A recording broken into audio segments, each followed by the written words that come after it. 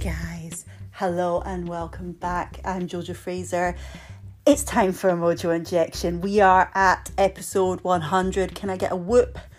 Whoop whoop! I'm so excited. Oh, well, we would have made it here a lot quicker, but 2020 has been some year. I was speaking on BBC this week about the kind of Danish research and how, they're so happy, and we were talking about, their latest thing, and it's all about like, well, we gotta roll with it, but it's not always easy, but I have always wanted this podcast to be a Mojo Den. You can come in, you can feel at home, the masks are off. Metaphorical mask. We share deeply. It's a kind place where we judge less, live and love more, and it's been amazing to hear so many of you have followed me through this journey to episode 100, and I just hope you stay, because I've got so many visions, and I just love having this safe space. So thank you for coming back, and if you're new, welcome. This is it's really important to me that there's more spaces where people can come and feel like they're not alone. I have been doing research. I am really excited to be delivering my first TEDx talk in November. Really excited about that. I'm just going to bring it. But a lot of the research I've been doing is, about our brain. Shame is bad for the brain, and when we talk about things, we write things down, we kind of release stuff, and it's time to keep removing stigma. There's a lot of work to do. More people died by suicide last month than they did to COVID, and I still don't see the same sense of urgency when it comes to mental health, but it's at the heart of everything. So you're all welcome here, and I just hope that you know that you deserve well-being, you deserve mojo, you deserve to live a life that you love. And obviously there's going to be bumps along the road. Life can be beautiful, and then it's awful, and then it can feel mundane, and it can feel stretched, and it can feel just a bit blah, and then it's beautiful again, and then it can be awful. But I kind of want to encourage you to find the beauty, and you find your places where you feel calm and you feel content. Do more of that. Find those spots where you go, that will very much be my content, especially putting out in the run up to World Mental Health Day as well. But it's not just about one day, it's every day we should be talking about this stuff. This week we're going to get quite deep. Hubs is back. He was amazing on episode 1, and he's equally amazing on episode 100. We went through a lot. Thousands and thousands of people read my article on mummyjojo.com, in sickness and in mental health, and to know it's helped so many people, it's been amazing. So I thought I would get Hubs on. We'll talk very, very openly about things, and I hope it helps. Please share it with someone who's been through it or who's going through it now, or someone you feel may get something out of this episode. It's raw, it's real, and I'm very proud of it. So let's jump in. Episode 100. Woohoo! Mwah.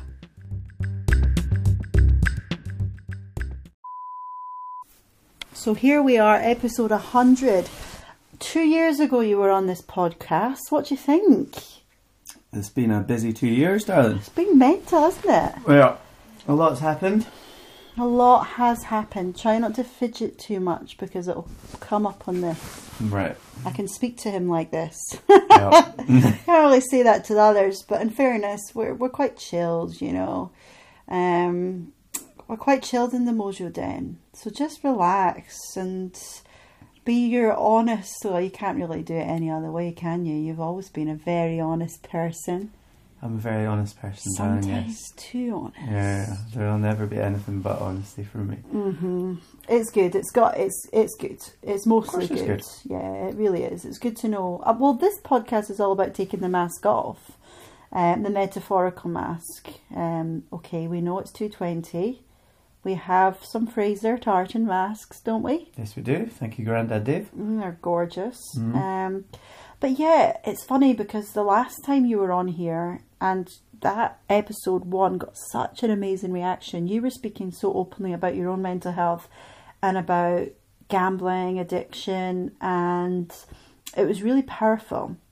And here we are, like over 2 years later, speaking now about my mental health and my first intense experience, kind of January, but really mainly February, March, was just an absolute, just an absolute crazy, terrifying, traumatic, but also very, very high and exciting time for my mind, but a really, really huge test for you.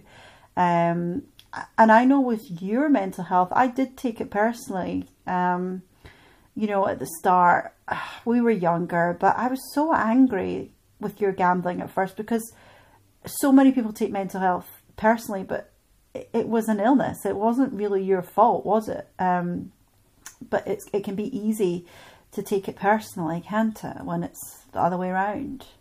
Yeah, the gambling thing's like an addiction. So if you're gambling, you don't necessarily want to gamble, and you don't think about gambling, and you're not. So it's not.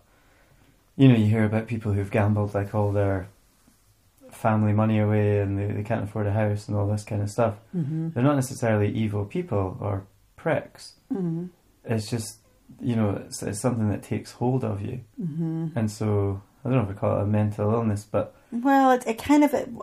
As I'm a mental health first aider now, I can officially say true, yeah. that, you know, we are trained with people with, you know, addiction, and be that, you know, alcohol misuse, gambling. It's really serious because it can be traumatic, and as you say, it's got hold of you. So yeah, addiction it's mental. It's mental health. It's mental, and it's not a choice. It's not like or you don't see it as a choice. So if you're doing something like that, then you don't, like at the time, you don't think of it as a choice, something that you have to do, and you're doing, and it's just, it's an addiction. It's like any addiction. So it's just like something that you have to do. But having this now is quite good because like I've not had that feeling or had that kind of impulse, you know, to gamble in a very long time. Like not to that extent, like, you know, the lottery and well that's it actually. What would you say healed you from it? I don't know. Like there was the bit at the time, and then obviously I guess when we have kids and stuff, that crazy love you had for them. Yeah, like my whole mentality towards, you know, like looking after like responsibility. Like when I was gambling, I didn't really have any responsibilities. I didn't have like loads of bills and stuff, and you know, money wasn't really a problem, and so it was fine. But then now, because you've got people that depend on you and like rely on you to that extent, for me that's enough. I think. You know, but then, so maybe in that respect, maybe my gambling addiction wasn't that strong, because I know that for some people it's not enough. And yeah, for it's some not as people, easy as that. I can't, you know, no matter how much you love your kids, you know, when Dad was really depressed and anxious and then became delusional, I never once doubted and thought, this is so selfish. I just saw how sick and how ill he was, and I did take it personally at first, and then I realised how, you know, it was an illness, and then I realised that actually, no, this is not personal. He would never say these things, and he would never act this way. It's a different person in his body. You know, it's a different, someone has taken over his mind. A lot of mental health, it can feel like there is a demon in the body, and they're controlling this person, and then you may get glimpses of them, but yeah, I mean, for me, it started off just me probably being high energy. When was it you realised I had a mental illness? Well, the first time at the start of the year, when you were really manic, and so you were just going so quick, in every way. So everything was 100 miles an hour. It was all the time. You weren't delusional at that stage, and you weren't kind of off it. I don't know how to explain. But you weren't, extremely sort of captured by it at that point. But you, at the start of the year, maybe even the end of last year, I don't know, you were just, definitely the end of last year, like even sort of late last year, like September, October, November, when you were going so quickly, everything was so fast. And when I was at home during the day, because I was between jobs, and then at that point, I seen what was going on during the day, and I hadn't seen that. So what was I like? Give me an example. So I was upstairs doing courses and things, and then I would come down for a cup of tea, and you would be sitting at the kitchen table, but you'd be frantically sort of with like 10 things on the go all the time, and I'd try and talk to you, and you're like, yeah, but everything was just 100 miles an hour, and I had only, until that point, I'd only seen you at night time, because I'd been at work all day. But then because I'd finished my job at that point, then I'd seen you during the day, and I guess I'd never really knew what you were up to during the day, because, you just go about your daily life, and then I see you at night, and then we go through the motions with the kids, and the kids were, going through the routine, the bedtime routine, etc.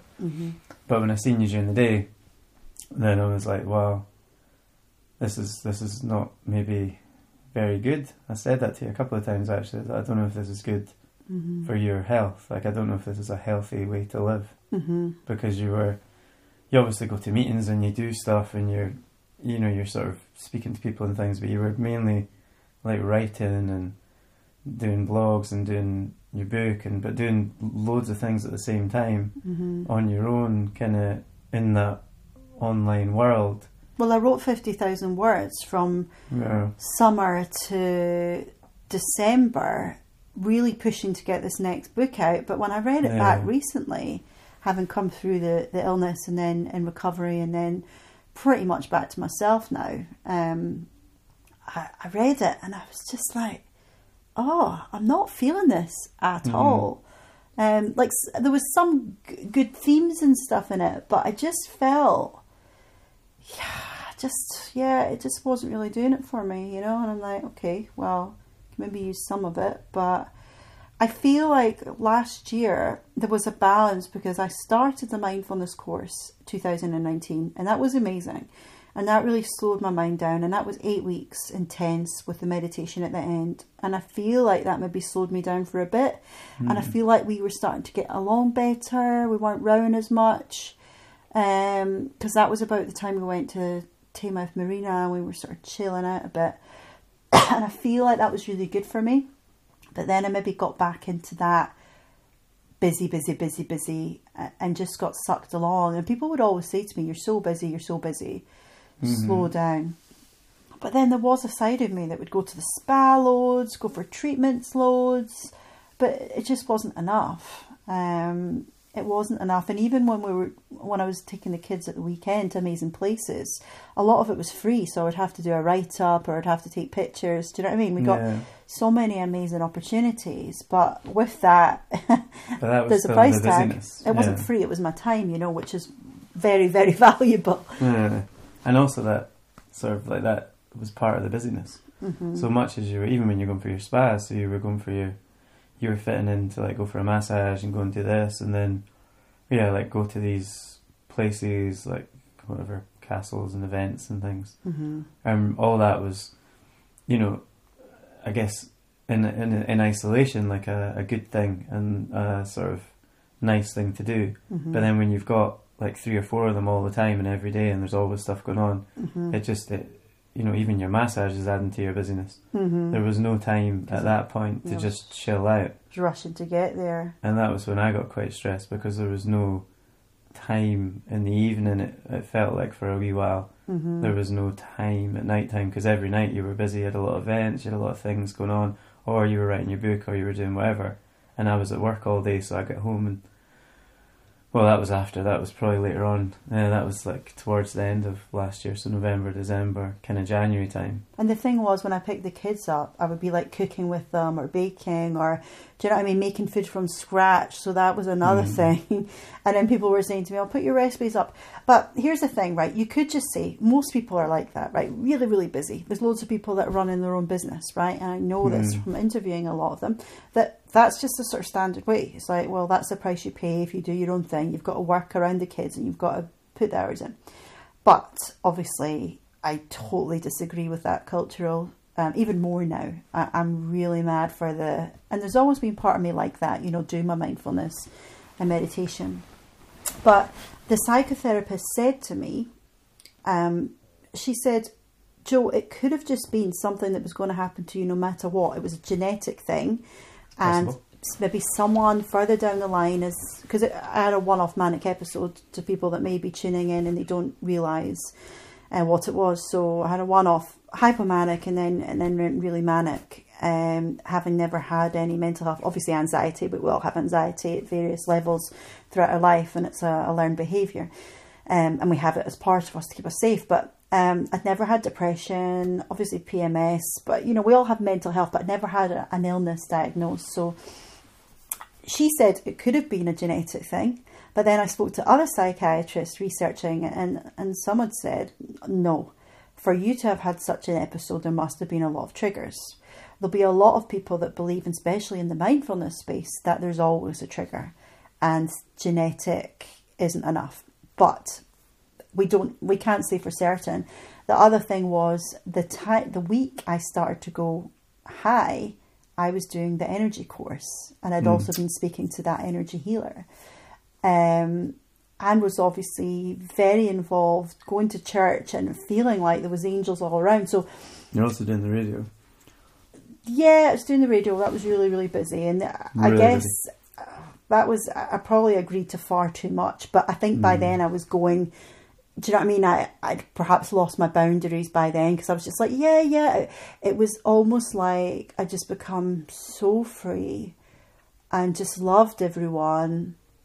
And I remember doing a speaking gig on the 12th of January and coming home to you, and I was off my face. Do you remember that?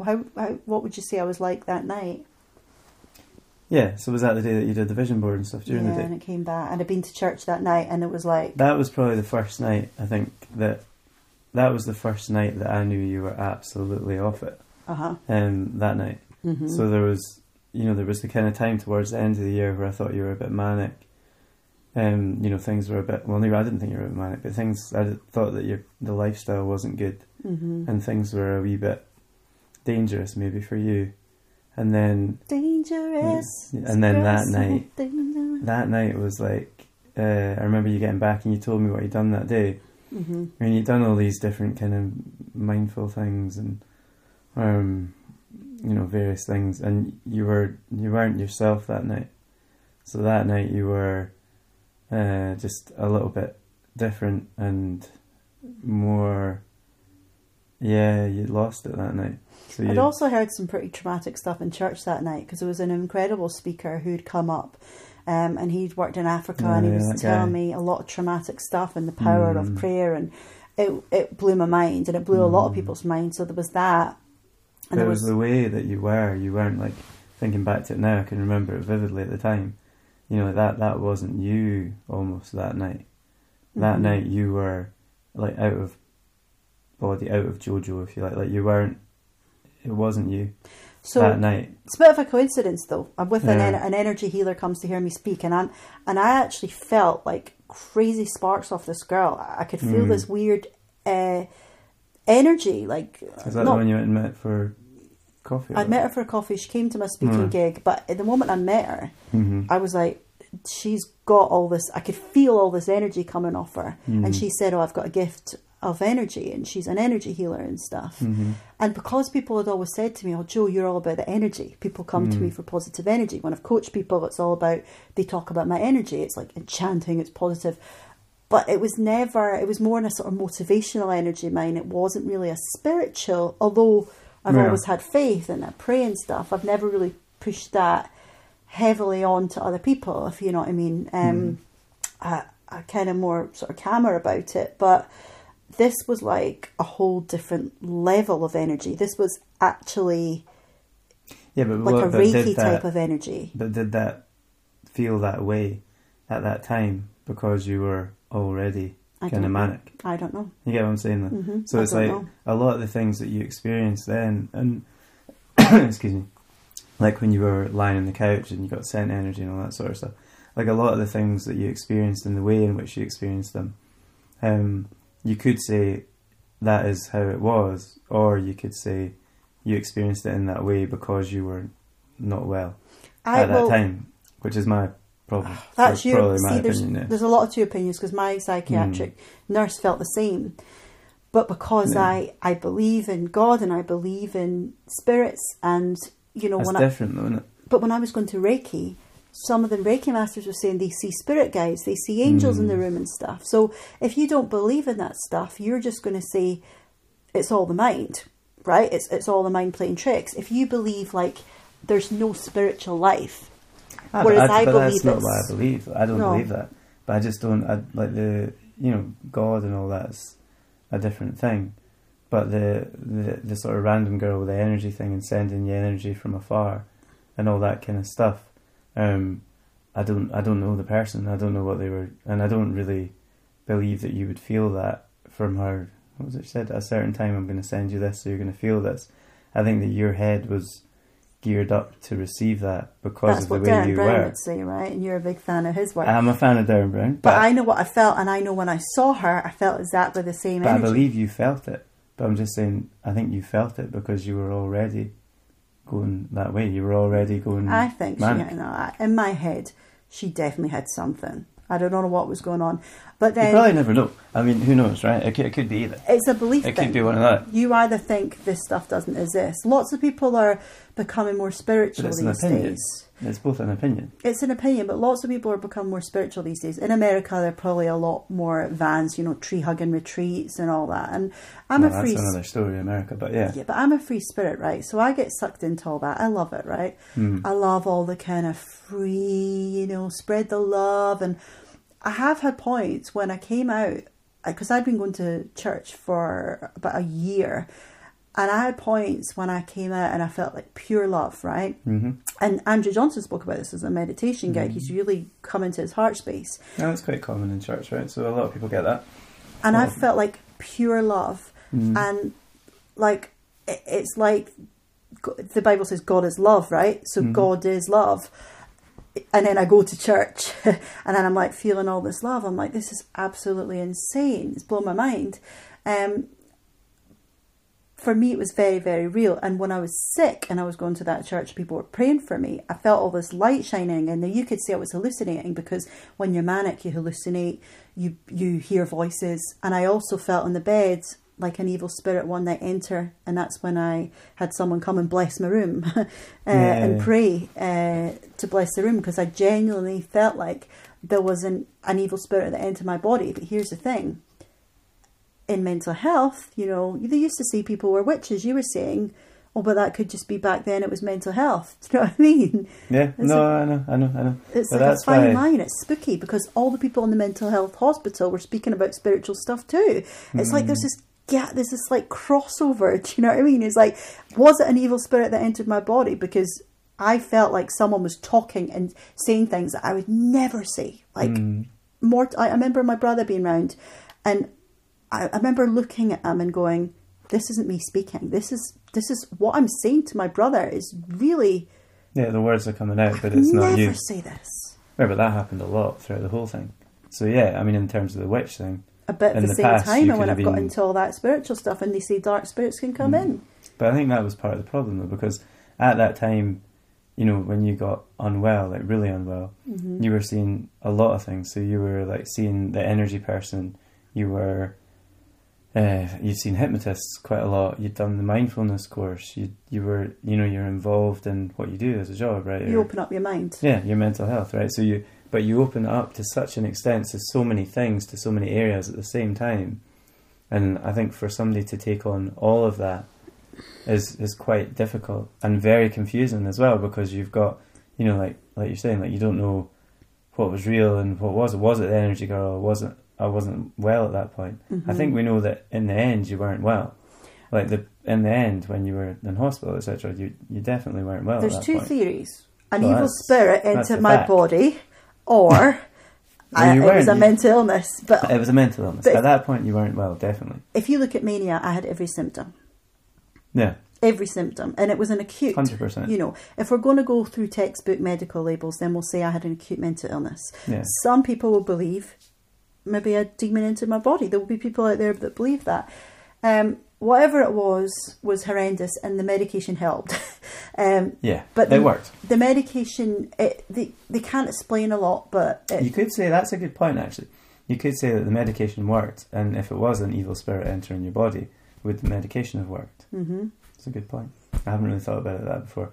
But, you know, you're saying, oh, was it a mental illness, or was it like an evil spirit that's coming at you? Mm-hmm. Right, but if an evil spirit's coming at you, is it going to be deterred, and are you going to be fixed, if you like, by medication? Surely not.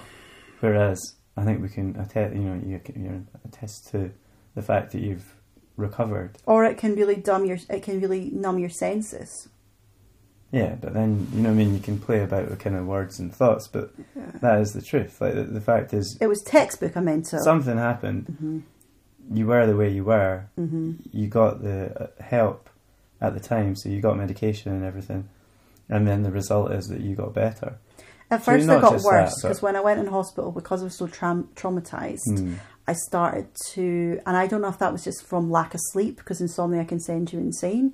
It was certainly, well, insomnia will eventually send you insane. It sent me very delusional, and that was all happening. And then when I went into hospital, that was like my worst nightmare, because my trauma with Dad, although it was actually not as bad as I'd remembered, because... It was my worst nightmare also. Yeah, it was having been in horrendous. hospital was like my worst nightmare. So that was like one of the worst days of my life. Yeah, it was when you're into horrendous. hospital. It was horrible, a horrible experience. And then you blamed me at the time as well, which made it even worse, because I didn't want you to go there, I didn't want you to be there, and then you blamed me for being there. So it was like a triple whammy of like, oh, wow. Well, It was no, the right I didn't thing. blame you. The illness blamed you. Exactly. Or the exactly. spirit. You didn't blame me. whatever it was. The words coming out of your mouth blamed me. And so that was horrendous, because... But it was the right thing to do, and it was obviously, you know, it worked out and everything's okay. But at that time, that day, you know, putting you in hospital, well, not putting you in hospital, but sitting there when the doctor took you to hospital was horrendous, you know, for me, your parents, your family. That was an absolute nightmare. Here's the other thing, though. The reason I went to hospital that day is because I'd already put a deposit down on a property, and I went to view another one, which was £1 million property. But I'd also been working with a coach that tells you to go, and if you want to buy the car, go and drive the car. If you want the property, go see it.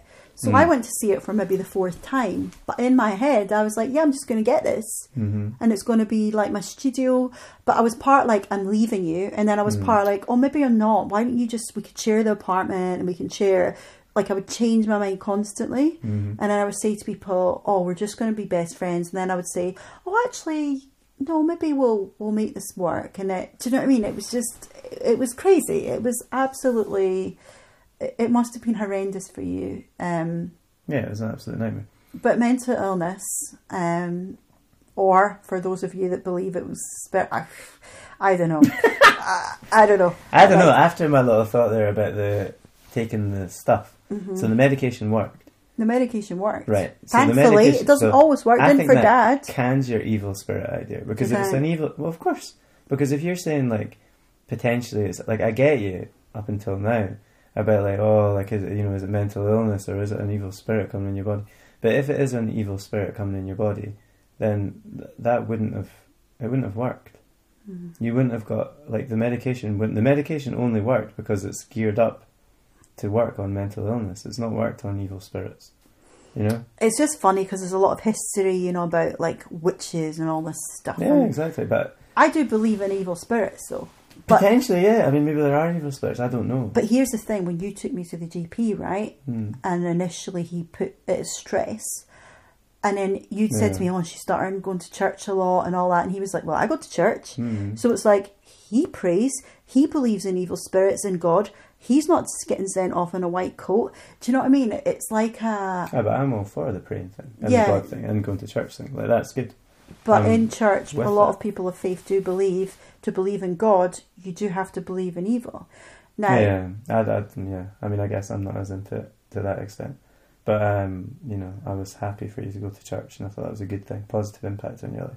Oh, it was incredible. Yeah, I felt exactly. so much healing, so much forgiveness. But it was actually doing the mindfulness and the meditation that actually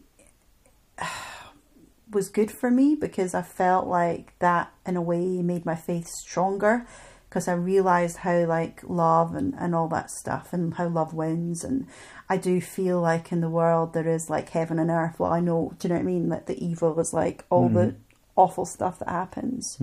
And then there's like hell, like, yeah, it's just, you know, you see in the world when you look at the news, it's like hell, hell, hell, maybe a little bit of, do you know what I mean? Yeah, the one article of the good stuff. And there is like a world that's just so full of, you know, let's just say I got unwell because I was just manic. And manic is a word a lot of people use. I've noticed this now.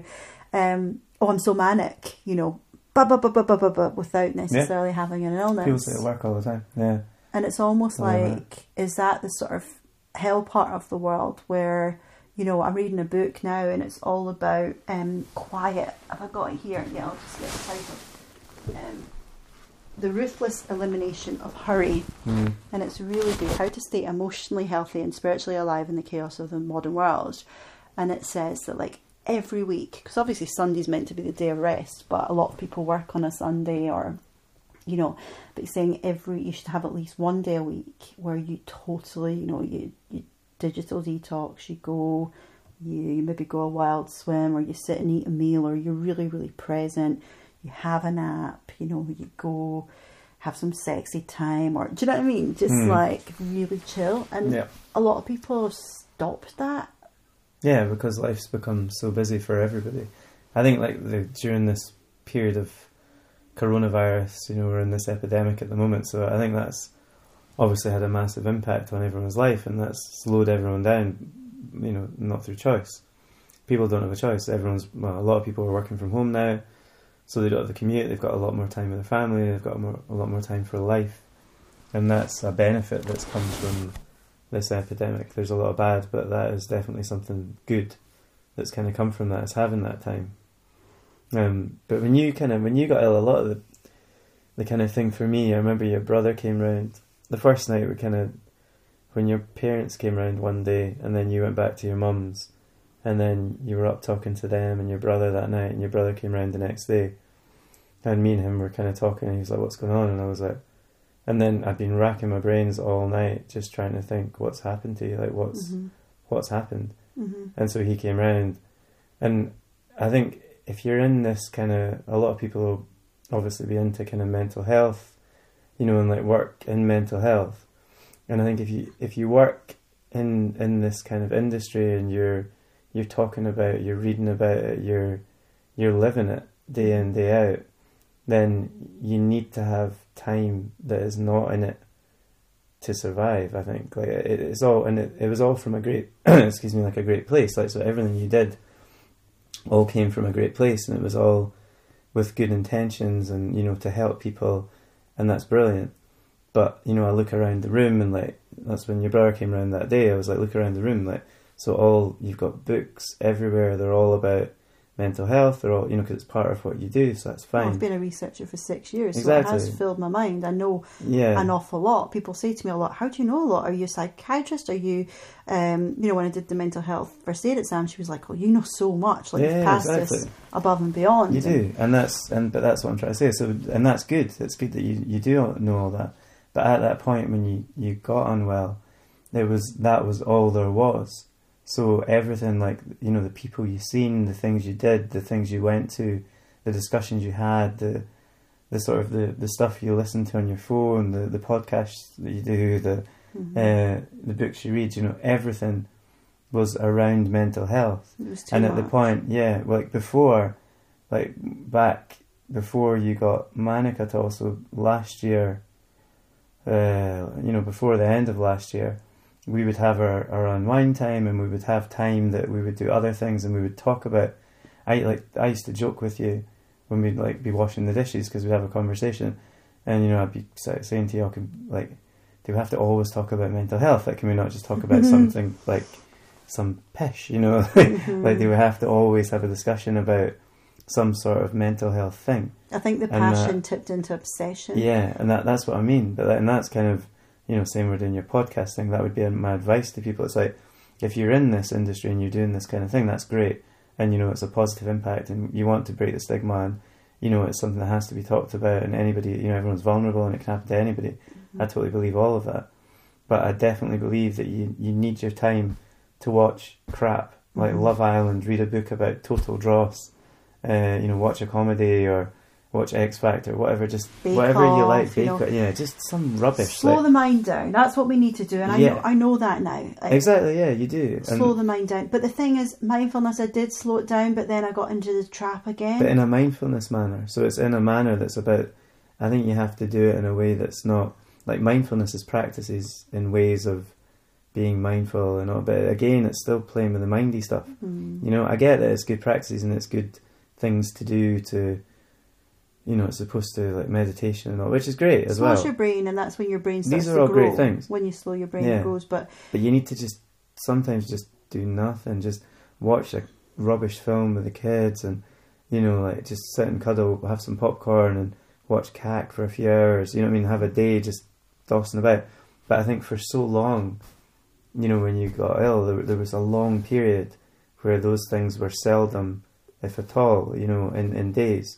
There would be many days where there just wasn't that time. There wasn't. I don't know though, because we watched Love Island in the summer 2019, and we didn't miss an episode. Yeah, but we didn't watch the next one. There was one on when you were not well, and we usually do watch that.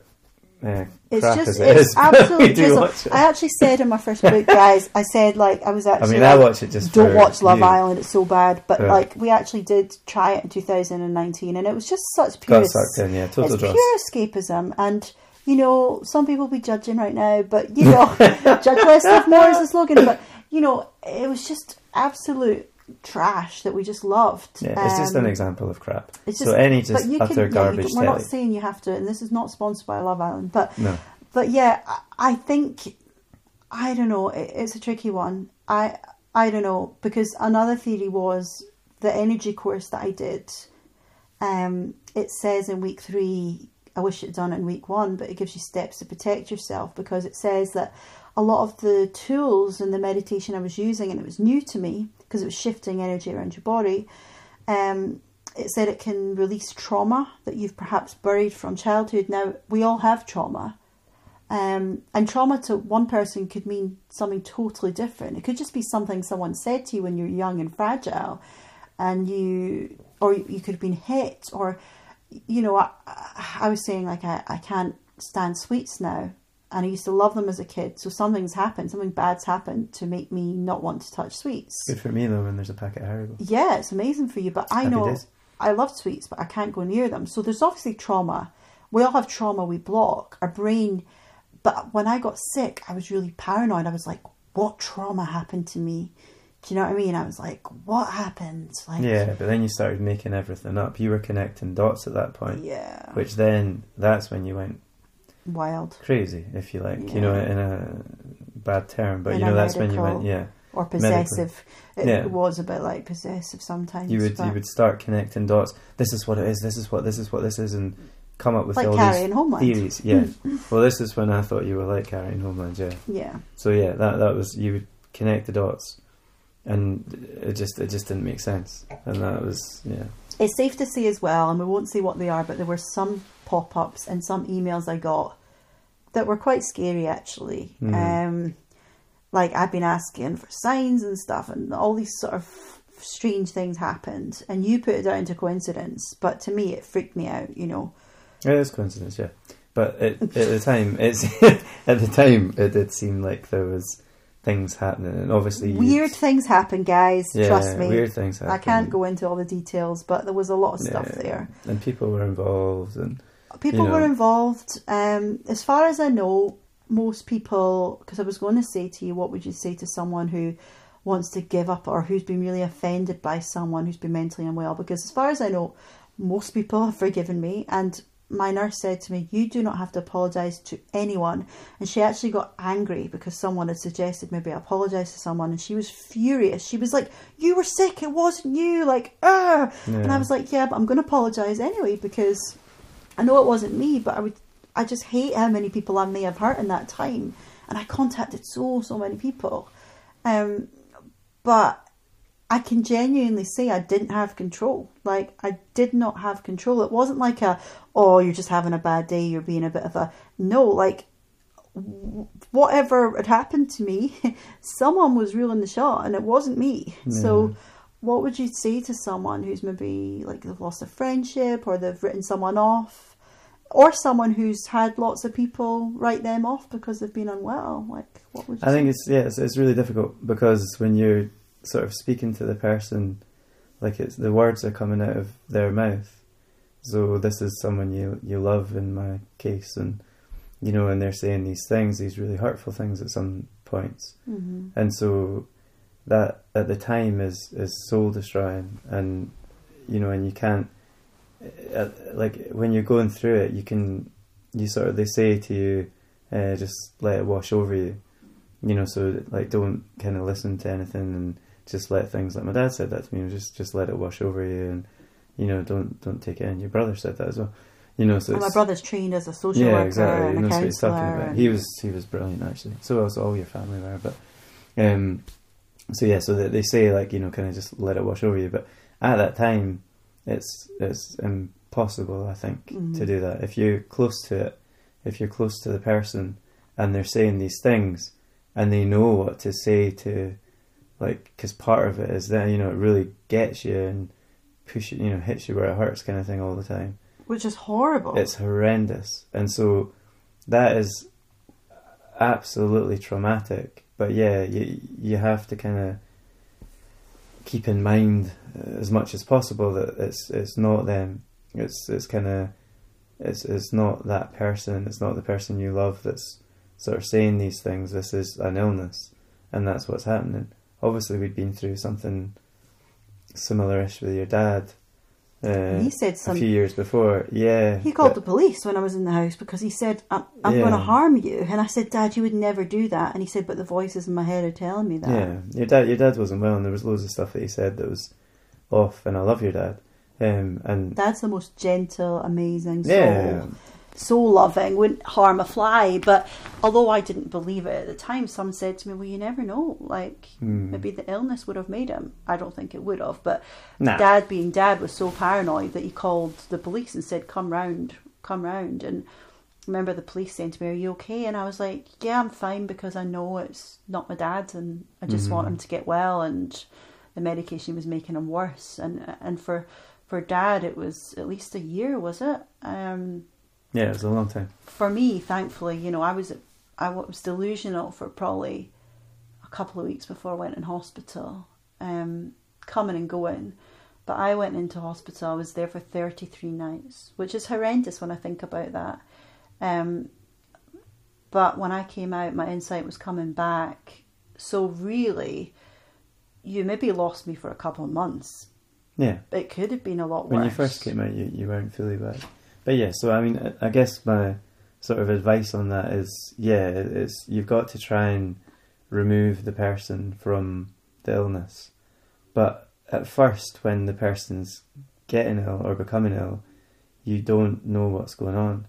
And so that's the point that's the most confusing. Because at the very start, you're just like, well, what's happening? All this kind of out of character stuff's going on. And you know something's not right, but you don't know what it is. And you're just like, this isn't, you know, what's happening. And then you're like, right, you're really not well. Mm-hmm. But you don't know kind of what that means and what that entails. And then you go on this journey, and it is horrendous. But a lot of the stuff that when you were unwell was kind of aimed at me as well. So, well, they say you take it out on the closest people to you. So, which is fine, and you know, it's all very easy to say. But then when you're going through it, it's not easy. So I would kind of sympathise with anybody going through a mental illness or anybody who's close to someone going through a mental illness. I think all partners in that sense do bear the brunt generally. Well, the thing is with mania, you and my mum got out the worst because you both challenged me at times. And the doctors will say you can't... being honest with you. So I was, like, my whole thing was be honest with you all the time, as always. That's my thing. When someone's lost insight, what we say in mental health first aid training is you kind of need to play the game. But if I had played the game, you would have ended up buying a couple of houses. I did. Nothing. Yeah. No, but stop me. No, but that's the thing. It's easy to say. Like, there's all this. I did read all these things and all this advice and stuff, but there's only so much. Like, for me, I had the kids as well. Like, you would say things you wouldn't normally say in front of the kids. I think generally the kids were quite protected, though. I feel like I played the game in front of the kids. Nah, maybe not. You might feel like that, but no, you didn't. So there was things. So I had to, I had to protect the kids, not physically, but just emotionally. Like, protect children, protect you, protect me, protect our life. Like, for after when you're well again. So it was kind of, you can go along with you, which I did sometimes. Like, I did try and sort of, because I was advised of that, just go along with it and stuff. And I did to an extent, but there was a point at which I had to stop because you would then be like, all right, brilliant, so cool, I'll buy this house tomorrow and I'll do that. And I couldn't let that get to that point. There was too much going on as well, as I say, with different people involved, people advising me to just go for it with a house and stuff. Well, yeah, that was another thing. So another massive thing when you're going through this thing is people that know you and people that know you well.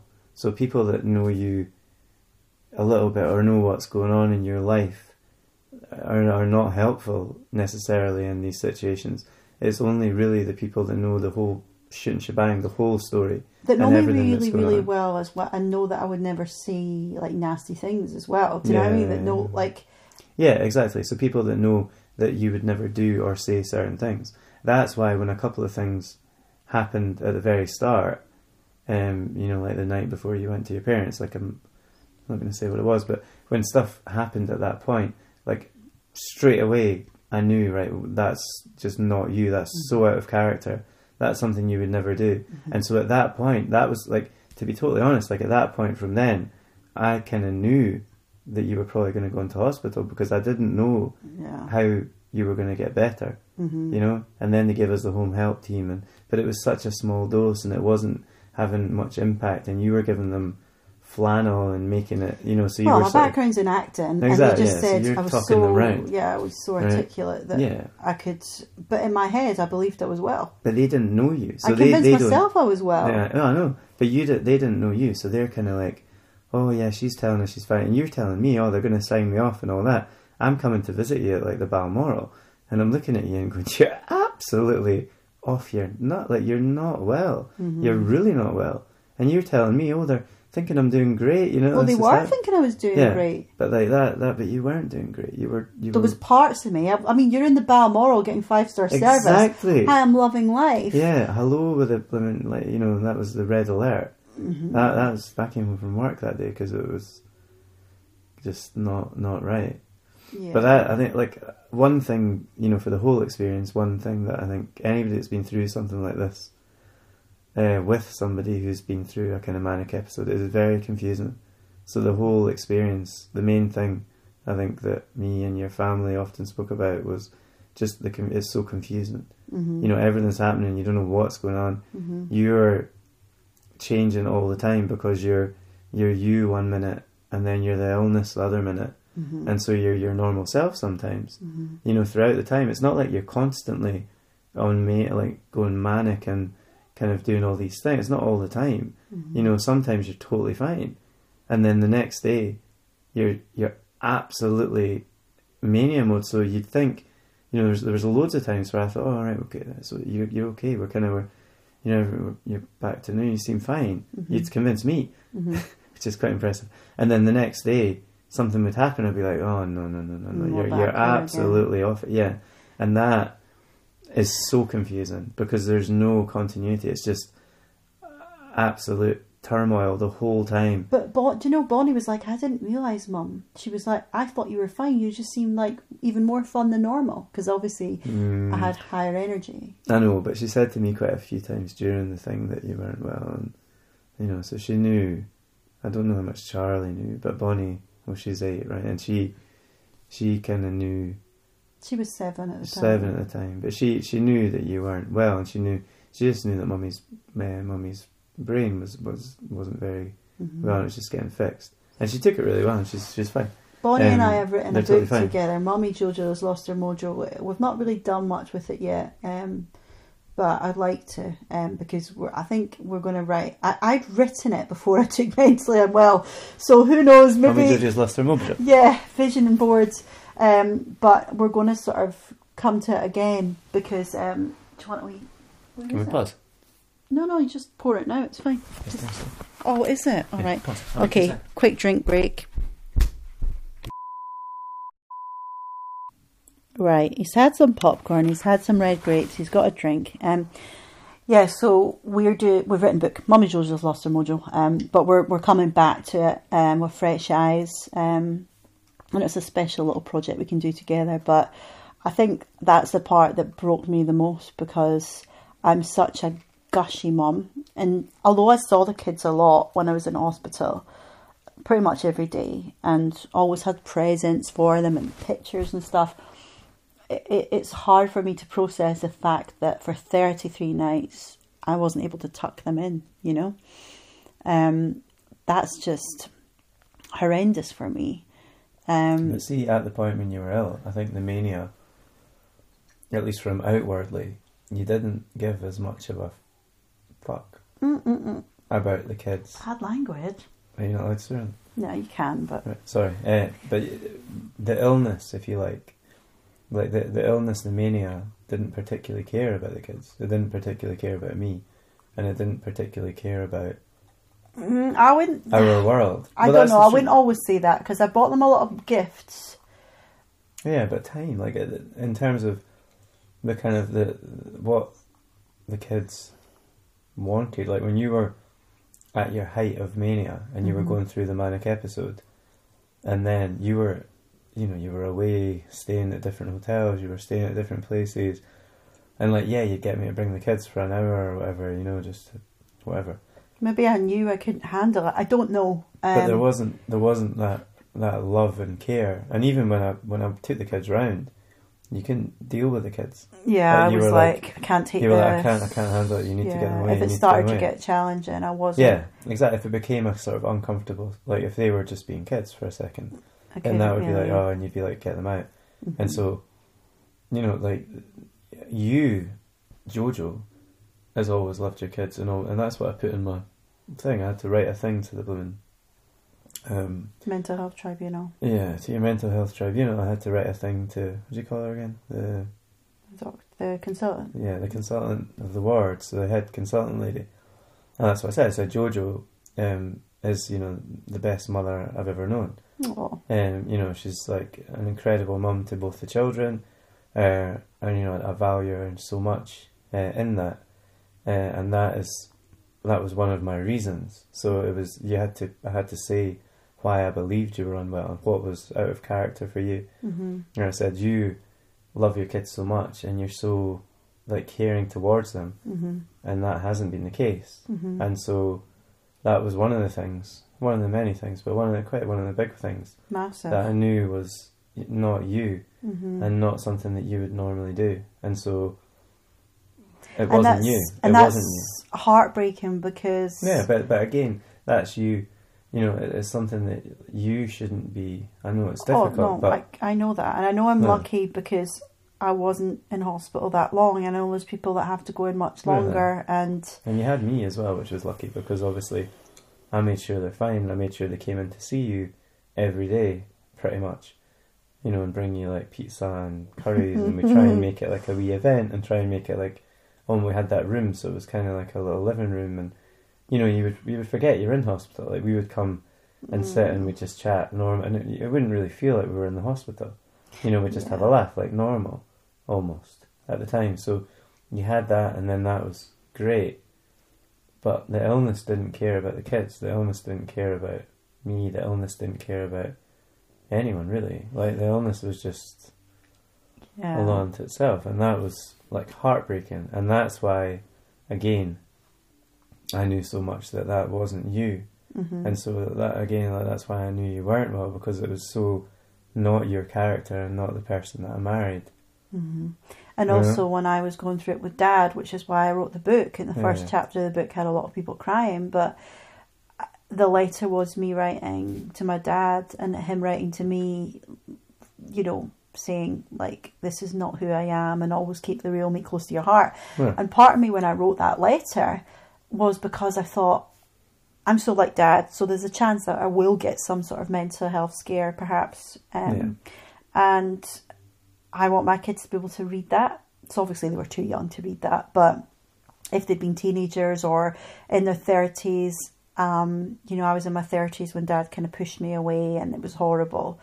But I wrote that letter knowing that it wasn't him, you know, and I think it's really powerful because although it's emotional, it's so true about mental health. You know, if you knew it was going to happen, like if I'd have had the heads up, and I almost like the paranoid side of me thinking, what if that ever happens again and I lose my insight?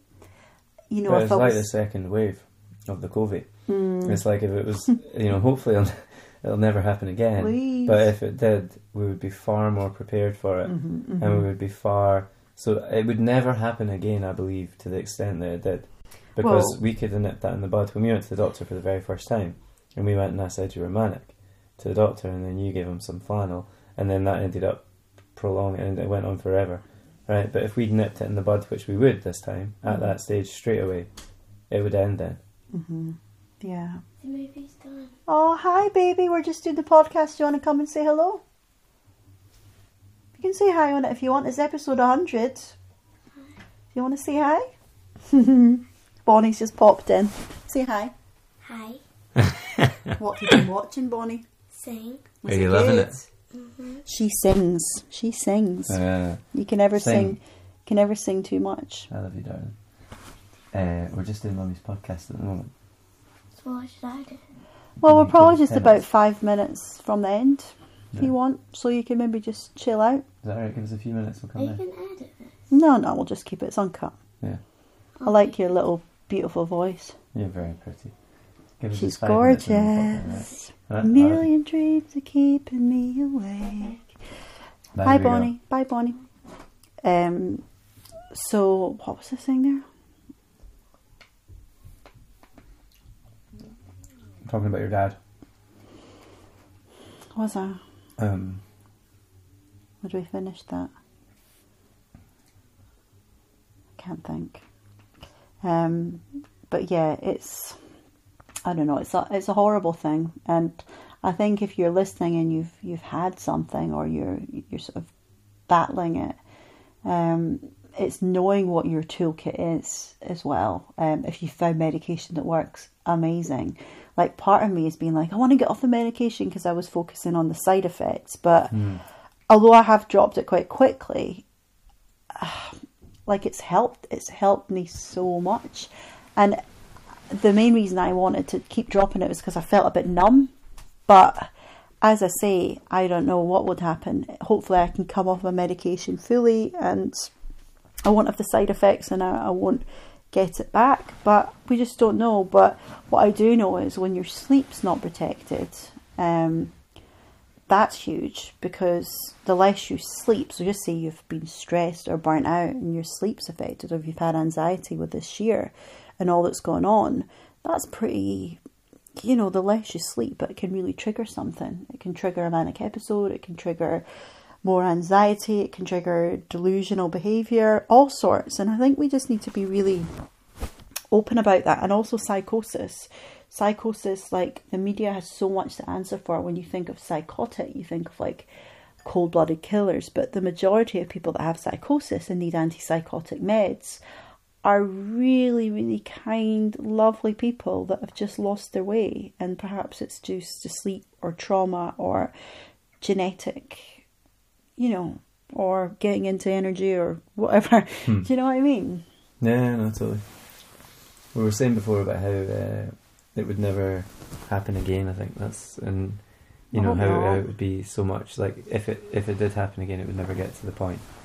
And I think, you know, you were saying that if you knew it was going to happen, then it'd be so much easier. Mm-hmm. And so, like for me, like I don't think it's going to happen again. I don't want it to ever happen again. But I know that you and I would be aware of it so quickly. Yeah, because we know what to look out for now. So yeah, as soon as that happens, we know. Because at that point, yeah, like you talk about the sleep, like when you got really unwell, you weren't sleeping at all and you were still bouncing about all day. I was buzzing. And I remember that feeling of being absolutely off my face, thinking, I feel like I've been injected with something. Yeah. And so you don't know what that was at the time, and you're just basically just off your chops on what you think is like endorphins or whatever. But, you know, really you're manic and you're completely, you know, unwell at that time. But you obviously didn't know. The only thing, I guess, that's a concern is that I know that, you know, when you take the tablets that you take, it's not like you take the tablet and the next day you're fine. It takes a wee while for things to kick in, so it takes like a couple of weeks for things to actually have an effect. You know, so I don't know how that works. Like if you're completely off medication and then something happens, and then how does that happen? But anyway, hopefully it'll never happen. But at least, yeah, it is kind of, once you've sort of been through something like that, you do know the warning signs. I suppose, like, I guess awareness is a really big thing. You know, because even though like your dad's had his issues and my mum has had her issues, so we're probably more au fait with this kind of thing than most people, and because of what you do. But even then, you know, even having all of that kind of information and all that background and whatever, well, saying that, I did know you were manic straight away, and that was quite a long time ago. But I think for me, it all happened so quickly and so suddenly, and I have really thought about my triggers. I've thought about the different things that could have caused it, and I've spoken quite openly on here. So I guess, you know, I know that, you know, sort of energy meditations and things, got to be careful. I need to be careful how excited I get. I need to really watch my dopamine levels. I need to slow right down. I need to say no more. You know, people pleasers probably still buried in there somewhere. Saying no is really powerful, and not being afraid to say it. And a really good tip is saying, I don't work that day, or rather than I can't do it. I don't work a Sunday, or I don't work past 5 o'clock, or I don't do events on a Wednesday, Thursday. I'm at home with the family, or I don't work a Wednesday. I go for a wild swim, or, you know. Yeah. Making it clear, like knowing what your toolkit is and then sticking by that and not letting the world suck you back in. But that's the danger of working for yourself, right? Because you don't have like set hours. Yeah, so you can get caught into a land where you... Yeah, but that's for everyone who's self-employed, right? But the whole point, you have to think of like why did I do that in the first place? So it should be a benefit, and it should be, you should have more time and more life and more enjoyment, even if you enjoy your job. But you know, you need to have that balance. And so it is like, you know, if you're or if you're working for yourself or whatever, it is trying to kind of keep hours, like you say. So have that is my working day, and this is my non-working day. And when I'm not on my working day, I'm not going to sit on my phone all the time. I'm not going to sit on my laptop all the time and do all the, or read into things, because it's not, this is my downtime. You know, I do my job. It's not like I then go and look into finance in the evenings, you know. Yeah, and that's because it's a passion of mine. And it's knowing, you know, I spoke a few episodes back about intense people. You know, you can really get obsessive thoughts and stuff. We all have obsessive thoughts, though, from time to time. But it can be really easy to get sucked in. And I'll be doing like reading research papers at night. And then, you know, your brain maybe doesn't switch off and stuff. So you just have to really be careful. Yeah. Protect yourself. Exactly. Look after yourself. But... you've got, and you're lucky you've got a good support network around you and everything. Not everybody will have that. Well, there's so many communities, though. You've spoken at a gambler's night recently. You know, there's so many people out there that want to help, And, you know, if anyone's really struggled and they want some resources, please drop me an email, mummyjojoblog@gmail.com. And if you want to read in more detail, I put a piece out last month. It's called In Sickness and Mental Health at mummyjojo.com. It's had thousands and thousands of people reading it. I've had loads and loads of feedback about how much it's helped them. And it's a very, very honest account of what happened with us earlier this year. But I'm just delighted to say that we're a lot healthier, happier now, and long may that last, because we all deserve well-being. And your mental health isn't some kind of dirty secret. You know, we all have mental health.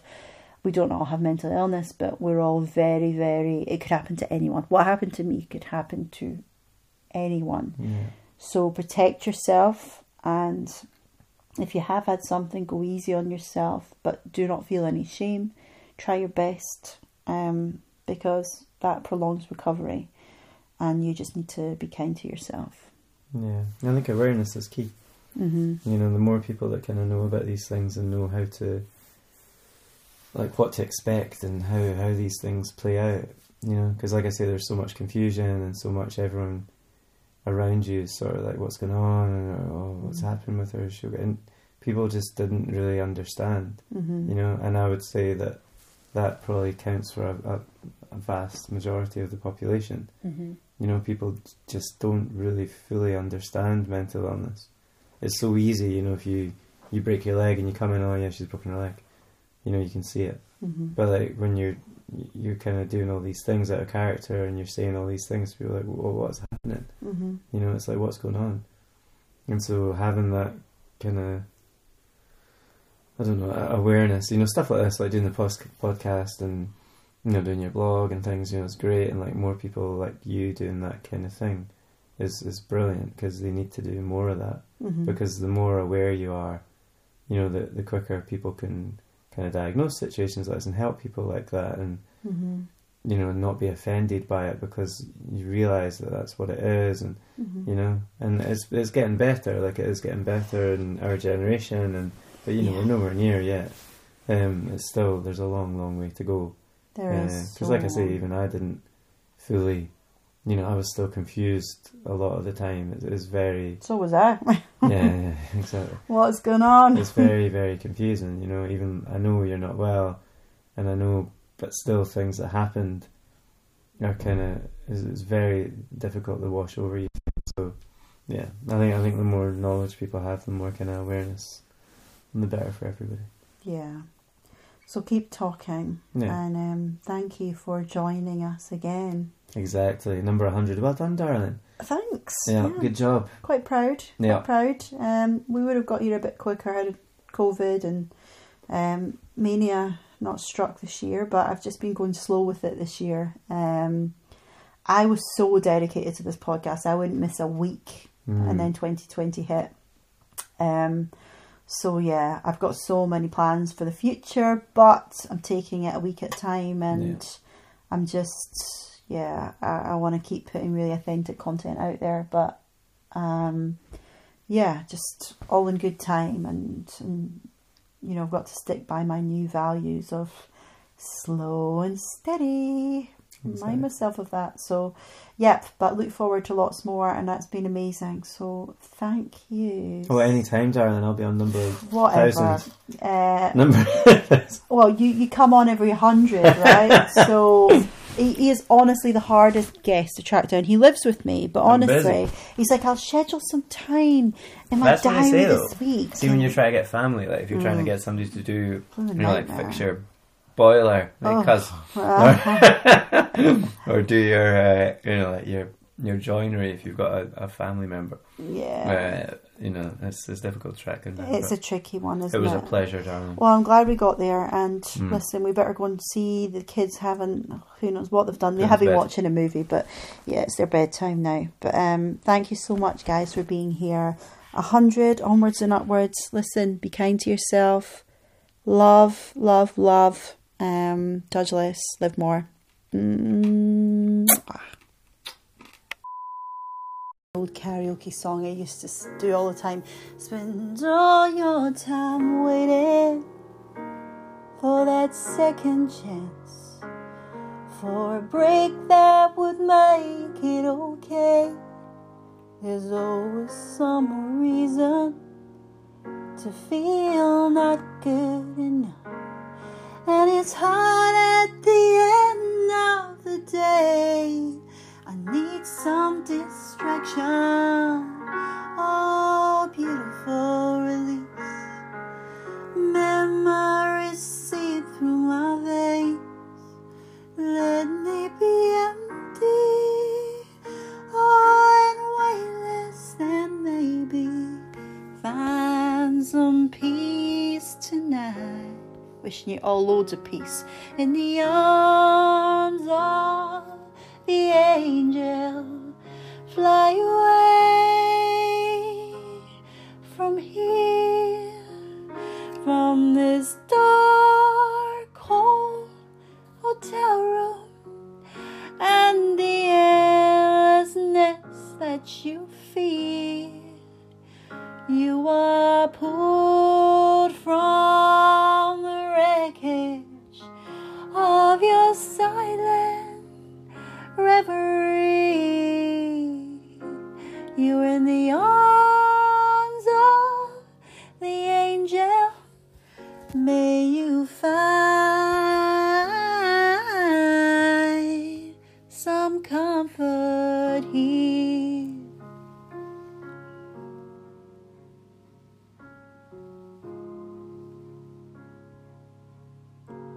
So tired of the straight line, and everywhere you turn, there's vultures and thieves at your back.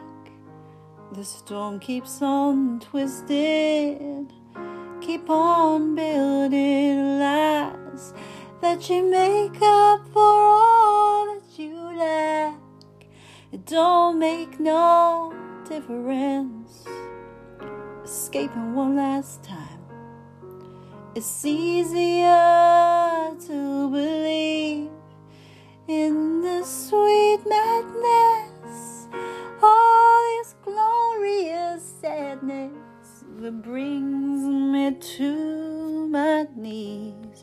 It's okay to fall to your knees sometimes, guys. It's okay to need to ask for help, and yeah, just be real, keep it real. It's good for us. Sending you all the love, all the mojo, all the good vibes. See you back here soon.